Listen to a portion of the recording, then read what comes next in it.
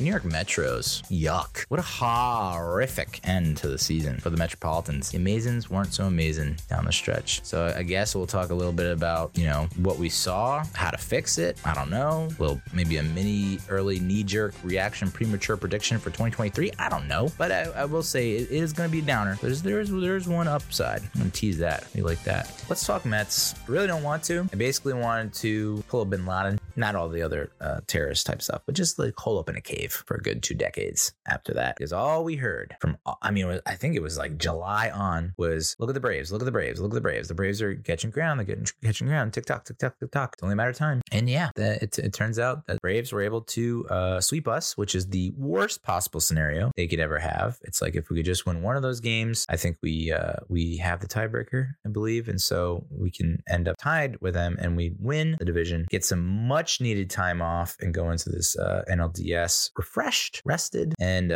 play the kind of baseball that a re-energized form of baseball, because it just looked like coming down the stretch towards the tail end of September that we were just limping to the finish line. I mean, losing 2 of 3 to the Nats Labor Day weekend, swept by the Cubs. I mean, just not playing great baseball against really subpar, below average teams. Marlins, losing 1 to the A's. Like, this is a handful of games that if you win 1 or 2 of them, we're not a wild card. We're a division winner. And so that ultimately, I think, really contributed to us having an early exit from the postseason. It's like 101 wins, and it just doesn't mean anything. That's why the baseball gods in the sport of baseball is cruel. There is no crueler sport on the planet than baseball. You think about it. I can imagine you go undefeated in the regular season in the NFL, 17-0, you get bounced in the divisional playoff. Yeah, that stinks. Okay, that hurts. I can only imagine. You are the number 1 seed in the NBA. You have you put up like Chicago Bulls 96 numbers, or 70 wins, 60 plus wins, and you get bounced in the second or first round. Yeah, it hurts. NHL, name any other sport, and you have the 3rd or 4th best record in the freaking sport, and you can't get a bye, and you get bounced 2 of 3 in the wild card. At least they expanded the wild card to best of 3. Can you imagine if it was a 1-game playoff and we lost that game? I would jump off the roof. It's like, at least we got 2 more games to try and like make it right, and at least we can try and make it happen.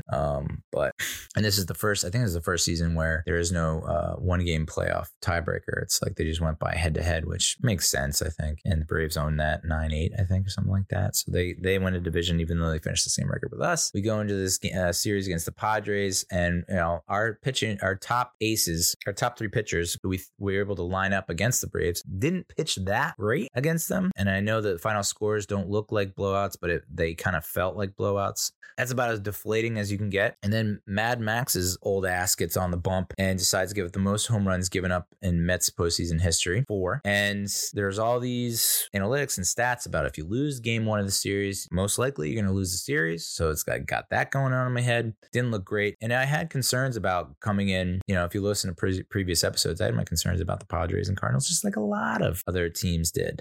I didn't want to face either one of those teams, because those teams, even though they didn't put up tremendous regular seasons, are dangerous. Like specifically the Cardinals are dangerous in the postseason, and then they get swept by the Phillies, who were like not a lock to make the postseason. We're battling for that final wild card spot with the Brewers. It's almost like if they lose a game here or there, like they're not even in the postseason. They go in and they sweep the freaking Cardinals at St. Louis, and then they just took the game 1 of the NLDS against the Braves in Atlanta. Cool, man. Cool. Like, that's why I don't want to play 162 games in the regular season anymore. That's just too much. Cut it in half. Like, why can't it just be the same length as the NBA or the NHL? Because it's twice the length, but it's 8 million times more painful when you get eliminated in the first round. It's heart-wrenching, dude. My soul has left my body. Have fun, soul, wherever you are. You Darvish pitched well, but we had guys on base. We just couldn't move them along. Couldn't get him in, and as much as you want to believe what these guys are saying in the post-game, Lindor,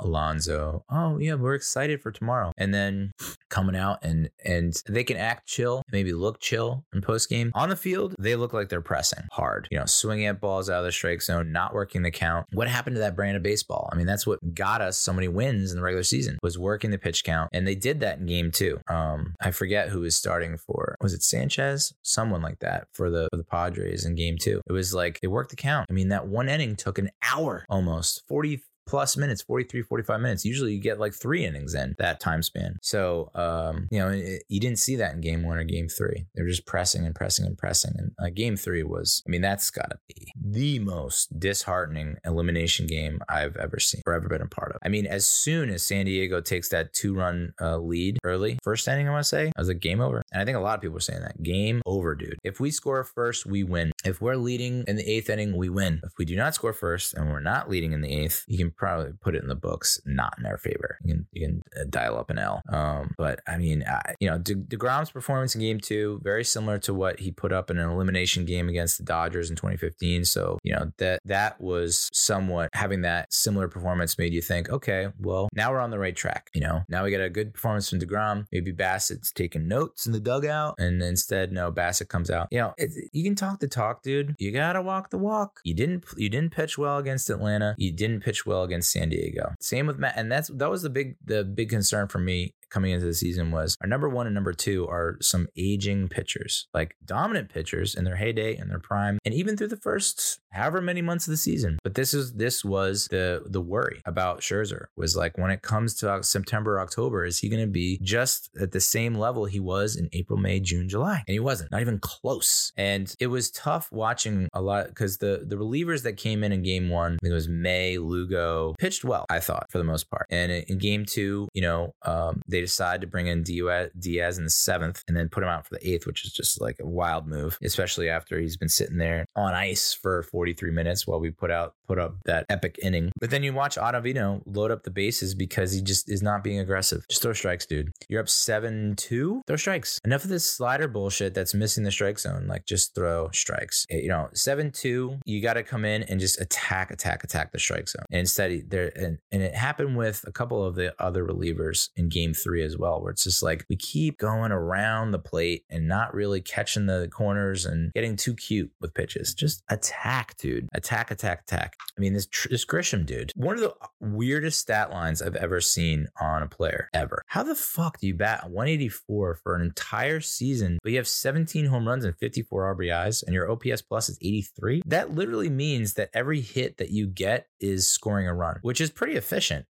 It's just like, okay, so you almost never get on base, but when you do get a hit, it scores runs. It's wild. And he murdered us. A fucking 8-hitter murdered us. Say what you will about Daniel Murphy's run in 2015, completely unexpected. At the same time, I don't think he was an 8-hitter who had a horrific regular season. Murphy had a decent regular season. Just preposterous. It's just unbelievable. But you, as a Mets fan, you had to prepare yourself for this with the Padres series. After seeing how we came out like so flat against the Braves, it was like, it would be one thing if we go out against the Braves and we fight hard and we lose in the last inning by a run or something like that. It's like, all right, we put up a good fight. We did not really put up a great fight again in that Braves series. And other than a couple innings in game 2, we really didn't put up much of a fight against the Padres. So, I personally, I tweeted this out and no one liked it. And I get it, because it's people are still very fragile, and I decided to pour salt and I apologize. But I don't know how you can go into the 2023 season with Scherzer and DeGrom as your 1 and 2. Maybe that's a hot take. I don't know. And sure, they're going to give you great months of pitching for the majority of the season. But when it comes down the wire, remember we said it's not how you start, it's how you finish. When you can't finish, that's not great. So I'm gonna propose something. Now, Scherzer had a huge contract. I get it. And you don't want to spend that much money on what effectively could be a reliever. So yeah, I'm going to go there. Chris Bassett's not a 3. DeGrom's not a 2 or 1. Scherzer's not a 1 or 2. So now you're looking at, I think Bassett's your 5. I think DeGrom and Scherzer are your 3 and 4.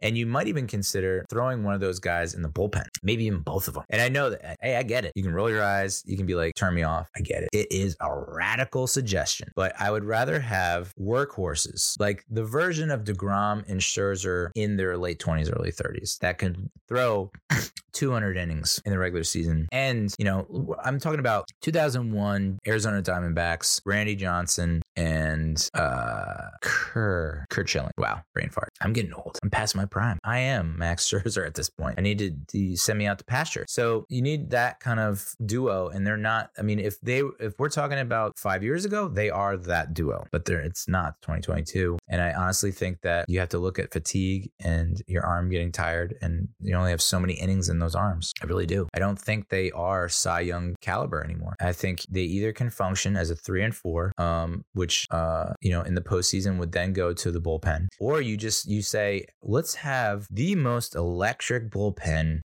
in MLB history.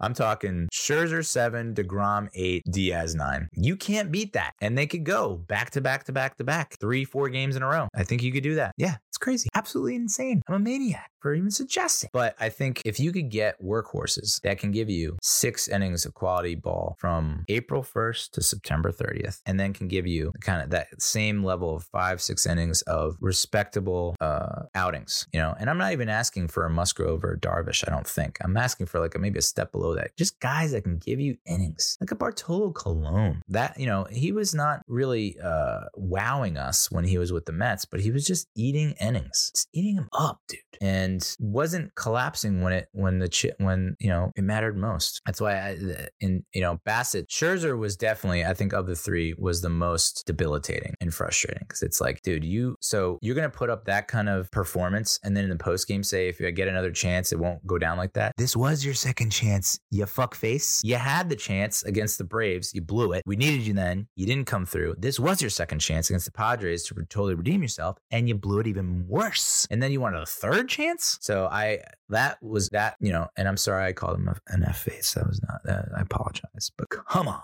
you can't say that after that performance. You can't say, if I get another chance. Well, you're not gonna get another chance. And I don't want to give you another chance next year. That's how much that performance, last two performances affected me. Where I'm now willing to say that you're not a 1 or a 2. At best, you're a 3, maybe a 4.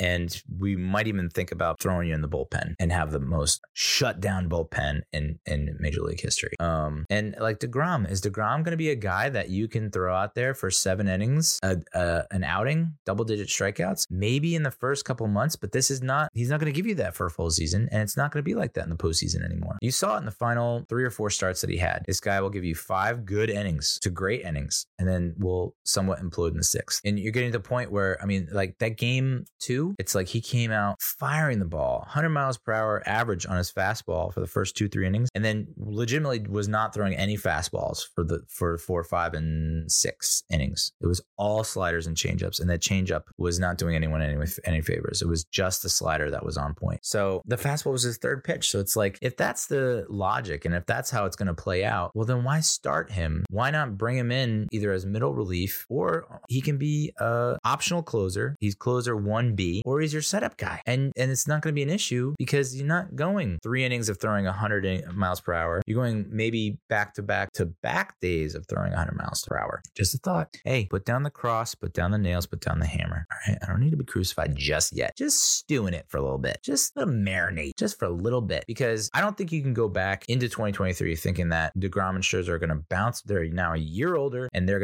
this was an anomaly, and it wasn't a trend to raise any flags over. I'm like, I think they're on the downward trajectory. So in order to maximize their contracts, but even their bodies at that age, you got to start thinking outside the bun. All right. But Bassett doesn't feel like a 3 anymore. The kind of bullshit that he pulled during the season, and I'm sorry to say BS, because it's all fun and games when you're winning. Okay. And you're like messing with the opposing batters with the pitch comm, I can't hear the pitch comm. I can't hear the pitch comm. And maybe that's your way of playing mind games and getting into the head of the hitters and pissing them off. And then they get frustrated and they're swinging at balls they shouldn't. Great. San Diego comes out with the fathers come out with just an incredible response to that, which is, I'm just going to call timeout before every pitch, and then get him out of his rhythm, and he's having problems with the pitch comm, and then compounded by the fact that he's about to get into his windup after he finally gets the pitch that he wants, and then them calling timeout. You can't say it didn't affect him, and you can't say it didn't affect you, dude. It did, but it's like all the quotes that coming out of Chris Bassett, like this is, all this tough guy talk, and then to come out in a like elimination game where you have to be at peak performance, top form from the first pitch, and you don't, and you're hanging curveballs, and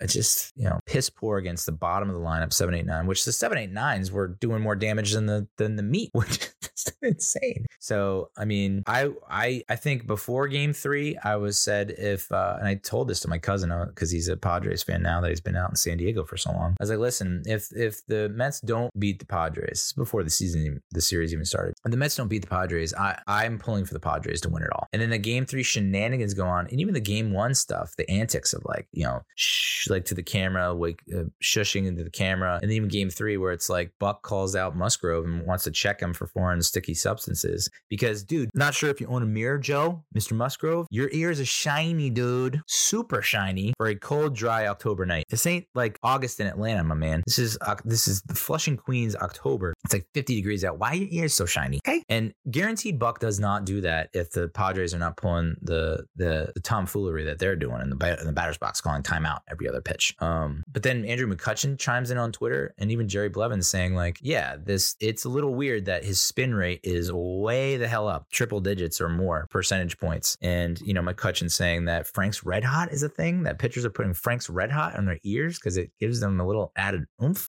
I'm like, part of me wishes if I could time travel, I'd go back to like high school or college and just cheat like crazy, just PEDs and foreign substances out the wazoo until I got that major league contract, and I'd be like, back to fat old lazy Neil. Doesn't use anything. Oh, natural Neil. Here's your 7 ERA, bro. So that was interesting. But like Joe Musgrove talking shit, and then seeing Manny Machado smiling. I'm kind of, I know you're not supposed to wish ill upon men or injury or something like that, but him getting hurt in that last at bat was like, that's sweet karma, dude. You were laughing and loving it every second of how you were beating up on the Metros, and then for you to tweak your back or whatever the hell it was, it's like, you had that coming, bro. Had it coming. So I don't know. I mean, I guess I'm still rooting for the Padres moving forward. I cannot watch the Dodgers go to the World Series again. Really the postseason when the Mets aren't in it from the National League perspective is conflicting as hell. I just don't know who to root for because I hate all those teams. It's like, I'm glad the Cardinals got swept, but they got swept by the Phillies, and now the Phillies are up on the Braves. It's like, I want the Phillies to beat the Braves, but then it's what? I hope it goes Phillies Padres, and the Padres take care of business against the Philly. That's how I hope things turn out, just for my health. Because to see the Braves win it again, see the Phillies win it, see the Dodgers win it, so it's like I kind of have to roll with San Diego. My hope is that they win the NL, and then they just get smoked by whoever comes out of the AL, Yankees included, dude. I just don't care if the Yankees win the World Series. I honestly don't care. Although I know, like, you do see some D-bag Yankees fans that do pop up on the timeline, and they're like, oh, look at the Mets. Oh, the Mets. And so that is bothersome, but I think I've pretty much tuned it out at this point. It's like, you're in the American League, go do your American League things. I like, who owns this town? It's like, I don't give a shit about that. Like, I just don't want, I don't know what it is, but I just don't want the Phillies or Braves to win again. I just don't. And I can't bear to think about the freaking Dodgers winning it again. So Padres, congratulations. You a-holes for sure. Like, I hate you in the way that you tortured us and then rubbed our faces in our dung in that 3-game set, but just go out there and take care of business. And then if you win it all, it's like, cool. The Mets would have done better if the Padres didn't make the postseason. Like, if we didn't face the Padres, I don't know. That's just a spin zone central, spin zone extraordinaire over here. So, I mean, early knee-jerk, premature preview of the 23 season. Like, I think you need, like, you can't roll with Carrasco. And I hate to say it, but I don't even know if you can roll with Walker. It's just, you need to take a good hard look at your bullpen and your starting rotation. And, the offense, I mean, it was like all three facets of the game came up fairly short. You just can't, you need a reliable, dependable 1 and 2 and 3. I mean, that's like huge, because this is what happens. You get into a short series like this and you're screwed. So say it does go 7 games, maybe we get to game 7, maybe, because we have more depth, but you just can't have that happen. So I really don't feel comfortable going into 2023 with like DeGrom and Scherzer and Bassett as your 1-2-3. I really don't. You really got to look at some guys, shop around. And as far as the offense goes, Lindor, Alonso, McNeil, Nimmo are your core four. Would have been nice to have who knows what happens if Marte is healthy? That's the other X factor in this whole thing is like, if you don't lose Marte towards the tail end of the season with the broken hand, and he doesn't have to come back and be like pretty much almost half the player he was, even though he was half the player he was when healthy in the postseason, you could still see he made a difference, stealing bases and getting on base and whatnot, and making plays and right. But I don't understand keeping Darren Ruff on the postseason roster. I don't know what he did for you at all that made you think that he was going to play well in the postseason. I'd rather see Naquin, in the mix, but he's a lefty. And so, on paper, analytics wise, Ruff is the better decision because he's done so well against the Padres in general, but against the lefties. But I didn't really see anything that made me think that he was going to be that good. And, some interesting decisions. And there's going to be a lot of decisions that need to be made going into 2023. So I'm going to quickly look at the contracts that we're looking at. Let's see here. Yeah, so we got a lot of dudes. So Lugo's a free agent. I think barring anything crazy, I think you try to bring him back. Although, he has not been the same kind of pitcher that he was in 2019 and even 2020 to a certain extent. I would love to keep Trevor Williams. I think I was kind of surprised to not see him on the postseason roster because I think that, or the wildcard series roster, because I think that he gives you he's kind of like our lifesaver at this point. He's come in really tough situations in long relief and given us a chance to win. Ottavino's tough. He's 36. He didn't end the season on a great note in the postseason, even though, he was like pretty much our best setup man for a long, long stretch of the season. So I don't know that you want to bring him back. Naquin, I think they're probably going to move on from him. Nimmo has to be resigned. I think that's important throughout it all. And Nimmo went through his slumps. I'll give you that, but they weren't extended slumps. And if everyone else was in a slump, it felt like Nimmo was the one guy that was still, even in game 3, like putting together, base knocks, getting on base, at least trying to light the spark and ignite the fuse for this offense that just tends to go to sleep at the worst possible spots. Diaz is a free agent, have to resign. May is a free agent. He's 32 and he looked pretty damn good. Like, I know he wasn't great when he came back from the injury and then he got COVID, and he even tweeted out, how tough this season was for him. It's tough to move on from him because I think that, especially from what I saw in that, was it game 1 and game 3, maybe he looked pretty damn good. So I don't know. I would lean towards re-signing him. Drew Smith, only 28. He's going to be in arbitration. So those are the main free agents that you're looking at. If they let Lugo walk, I don't think I'm going to be that pissed off. I really don't. I think there have been too many times where it's like we needed the Lugo of old to come in and really, be the bridge, so to speak. And I think he didn't have a ton of holds in those opportunities. So hell, if you let Lugo, Ottavino, Naquin walk, I think I'm okay. The must signs for me are Nimmo and Diaz, and I'd throw a must sign on friggin' Trevor Williams, dude. I would. He's just a great band-aid, great stopgap. He stops the bleeding. Drew Smith is arbitration, Guillermo arbitration, Nito, Lucchesi, Rodriguez, McNeil, Alonso, and Smith. So I think you'll probably bring back those dudes, and I assume that McNeil and Alonso will get some pretty significant pay bumps. Even Guillermo will probably get a pretty significant pay bump. Vogie, I don't know how to read this, but I think there's a team option on Vogelback for $1.5 million. Honestly, I think you pick it up. And I know people were really down on him because he kind of came back down to earth like right after the trade. I think you couldn't have asked for anything more out of Vogelback. I just think he's a good clubhouse guy. And true, he didn't really come up clutch in most situations in the postseason or in that series against the Braves. But I still think his relationship with Lindor and Alonso are just good for the clubhouse. And I think, and it's not that expensive, $1.5 million. And he can be a lefty DH against righties. And who knows how it turns out when he's got a whole season with the team. So I would pick that up. Darren Ruff, we have to pay him $3 million next year. Jesus friggin' Christ. That's got to be an all-time bad trade. And then you have a $6 million player option for Taijuan Walker. Hard to see which way Walker's going to go with that. It really is hard to see because I just don't know. I think he likes playing with the team. I don't know how he felt about being initially left off the wild card series roster, only to be put back on when Rodriguez went down with the injury or couldn't play. So I don't know if he takes that. $6 million is not. Maybe he thinks he can get more. I don't know. He might think he can get more. So I wouldn't be surprised if he declines that. But it'll be a good judge of character. It's like, hey man, do you want to be part of a roster that can win a ton of games and has that potential to get to the World Series if we can just make some adjustments here or there. So I mean, I would like to have him back, even after saying that he's probably a 5 in our rotation if we want to be realistic. I think he gives you some decent innings here or there. Maybe he's another guy that you move to the bullpen. I don't know. We got Escobar for another season, which I don't hate. I think if he can be a little more consistent throughout the season and not be such a streaky guy, I think we're pretty solid there at third base. Mark Canha, $11.5 million.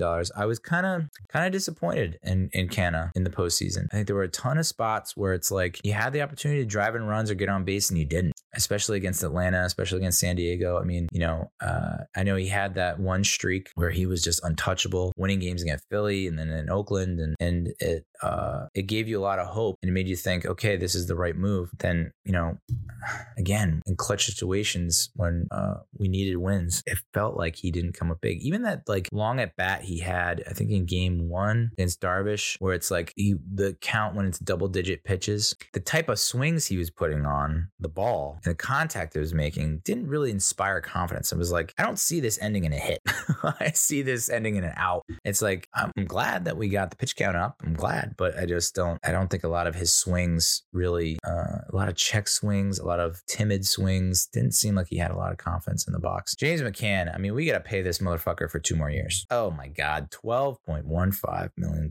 And there are people talking about how they might just go the Robinson Cano route and just be like, well, we can't get anything for him. We're going to DFA him. Brutal to eat that kind of contract. But I mean, he just was not giving you anything at all.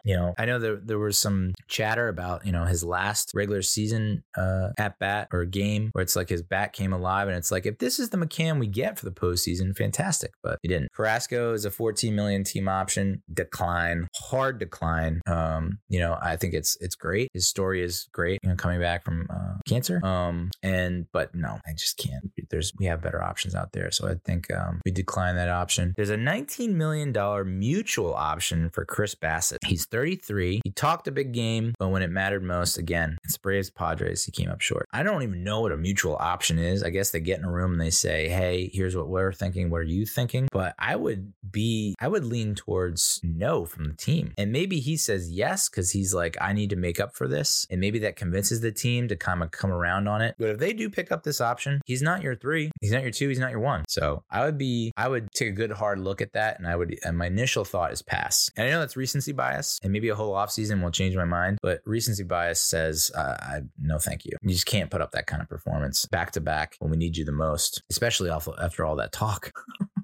About how New York is a tough market. And you kind of almost think that the market did get to him. And so he was talking tough because he was insecure about what was going on. Maybe. I don't know. We got Marte for 3 more seasons, which I love now. But you kind of have to wonder, given his injury history and his body, like he's in peak physical condition. He's like, you look at the dude and he's just like, looks like would never get hurt. And then he missed a fair chunk of games this year. So, how do you feel about paying almost $21 million a year for the next 3 seasons for a guy that's going to give you maybe 120 games a year? It's like, it's tough because you didn't get a good barometer or measuring stick with this postseason. Dude was hurt. He had a broken hand, was playing like a half, 50% basically. Can't really grip a ball, can't really grip the bat. You can see like he's gutting it out. And I admire the fuck out of that. But at the same time, like if that's going to be an every year annual thing, it's tough. It's a tough pill to swallow. We have DeGrom for next year. There's a team option for 24. I thought there was a player option for 23. And maybe he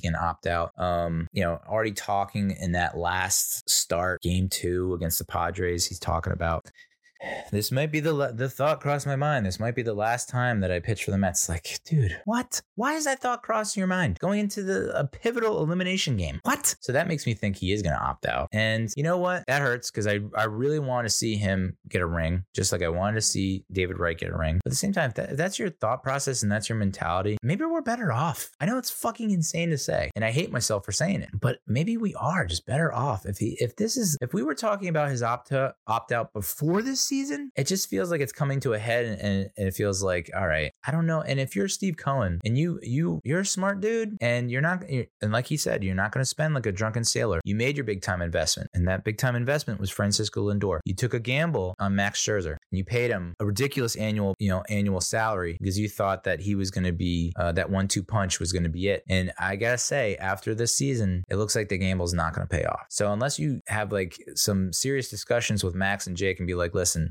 we know where your head's at. We know what you've been able to do in your career. We respect all that. The talk is over though. You have to kind of now perform. And so I wouldn't be like, you can't go into the season with them as 1-2. I can't say it enough. And then you have Lindor at $34.1 million for the next 10 goddamn years. So, I mean, and Lindor put up career numbers this year. Huge bounce back year from over 2021. And you could see there are games where he can take it over. He can take over the game. Do I think that, is he worth the contract? He's getting close. I mean, he's getting close offensively and even defensively. I think he's getting close to earning that contract. But you still have a healthy swath of Mets fans that are like, he's not worth it. And you can see why. Because while you have, it's just like, you can't do what you did in game 3. You can't do what you did in game 1. Same goes for Alonso. And then Scherzer, $43.3 million. So that's a tough pill to swallow for Steve Cohen, because you could very easily go into next season with a different 1 and 2 and 3 in your starting rotation. But your highest earners are your 3rd and 4th starters, or possibly you're the highest of the highest paid middle relief setup guys, alternate closers in the universe. So, I would like to see them invest. So people talk about investing, and this is this is off the wall. I get it. And I know what I'm talking about. I'm just some fat ass in Jersey. I get it. But wouldn't put it past Steve Cohen to be like, you know what? I know we got a lot of money tied up in Scherzer and DeGrom to give us 150 innings in the season and to be almost locked down. You can almost guarantee a W every time they go out in the regular season. Thinking about investing more on the offensive side of the ball and saying to yourself, okay, we have McNeil, Alonso, and Lindor, and Nimmo. If we can get those 4 guys back, we have Marte. Okay, that's 5. What are you doing with those 4 other positions? So Escobar is a lock. So now you're looking at, you just can't get out of these contracts though. I don't think, I guess that's the argument against Nimmo, is that he is a free agent. Is he really giving you the kind of numbers? I mean, he's a top 10 across the board in every offensive statistical category. So I guess what are you really hoping for? And I guess that's the argument against Vogelbach. So I guess look in retrospect, having gone through the entire roster of contracts and the payroll, I guess you do have to like decline Vogelbach and say, or you bring him back on the cheap for 1.5, and then you say, we need the best right-handed DH in the game. But as of right now, it's not looking good for Vogelbach to come back. Now that I'm looking at it and considering all the options, because your money, you have, Marte's signed for 2023, McCann is signed, Canna is signed. So we are in on some contracts that are tough to get out of. So, is Guillorme the guy that you have a lot of confidence in heading into 2023? I think it is. Is it really one bat? It's coming down to that one bat. And that's where we're at. I mean, people are saying that the Mets are going to sign Judge. I mean, that would be the one bat. Yeah, that would be it. So I guess I could take a brief look at the MLB free agents, top free agents. Let's take a look at the starting pitchers. Let's fucking go, dude. Trevor Bauer, no. The market value according to Spot Track on DeGrom is $41.9 million a year, which I guess you would think is a steal compared to Scherzer at 43. I just don't know. That's a lot of money to tie up in a guy who, will get you a lot of wins in the regular season. But, again, I just don't think, I think he's on the back end of his career, the tail end of his career. I mean, and that's why I was talking to my brother-in-law about this. You have to give props to someone like Nolan Ryan. That dude was pitching till 40-41 and still throwing no hitters. Like unreal. And still had some life on his fastball. That's the other thing that you start to notice about Scherzer is like, this guy's not throwing 94, 95, 96 anymore that consistently. He's really topping out at 92, 93, especially towards the tail end of the season, which means he has to rely more on his other pitches. And you could see like his changeup and his slider didn't have any bite, and the Padres were teeing off on that. So, Verlander, again, almost 40. No thanks. Carlos Rodon is a lefty. Going to be $31 million. That's intriguing. Yeah, they have to give that a lot of thought. To have a nice lefty starter in the mix would be pretty sweet, and he's not that old. Syndergaard can go F himself. Adam Wainwright, no thanks. Clayton Kershaw, 35 years old. No. Nathan Eovaldi is going to be 33. Greinke's going to be 40. Aaron Nola is going to be 30. Sonny Gray is going to be 33. Severino's 29. Paxton's 34. Sean Manaea is going to be 31. The lefty. Chris Bassett's market value is going to be $21 million. Andrew Heaney, lefty starter. 11 million. So you can see like what we're dealing with here. It's like a lot of like aging arms. Michael Wacha's market value is $12 million. Jesus Christ. So, I don't know that I'm really crazy about a ton of those names on the free agent list for the starting pitcher market. Wilson Contreras, in terms of catchers, if you're looking to supplant McCann, just eat that contract, which it looks like it might be heading that way. You have Wilson Contreras yet again, now at age 30, and the Cubs market value of $16 million a year. A lot of guys that are, in their 30s. I don't know that there's a ton of names out there that you're really chomping at the bit for other than Contreras, as far as I can see. So that's tough. Designated hitters, JD Martinez is 35. His market value is 15 mil. Jorge Soler is going to be 31. McCutcheon's 36. Pujols, no thanks. Vogelbach is your youngest option at 30. And it looks like he's going to be your cheapest option. So it's tough, man. I don't think there's a whole lot out there. Aaron Judge, I guess that's the guy, right? Just go in on Aaron Judge, maybe you look at, do you consider signing a Trey Turner or even Dansby Swanson, and then you move McNeil to the outfield, and you got to say and you got to platoon him with Canna, say like McNeil starts in the outfield against righties, Canna starts in the outfield against lefties, and then Escobar and Canna, initially you think pretty solid signings, but it's like kind of hindering your ability to make moves because you're locked in on them and you could be losing out on others. So man, that fucking sucks. So it's tough.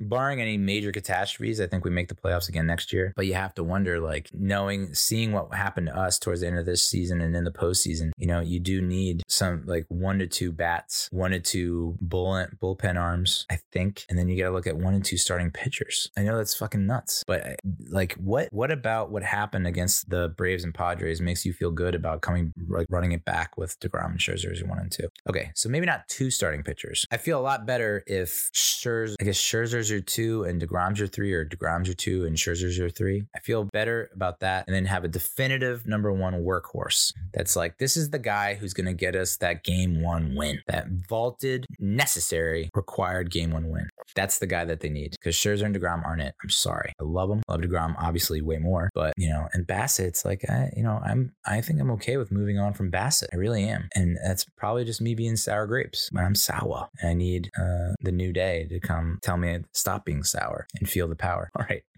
Yeah, I've now reached my innings limit. I've reached my pitch count for the game, for the season, for the series. Thank you so much for listening. I appreciate you. I really do. And let's go Mets, and let's go Big Blue. Let's continue the good vibes. Let's keep building on what we've got going.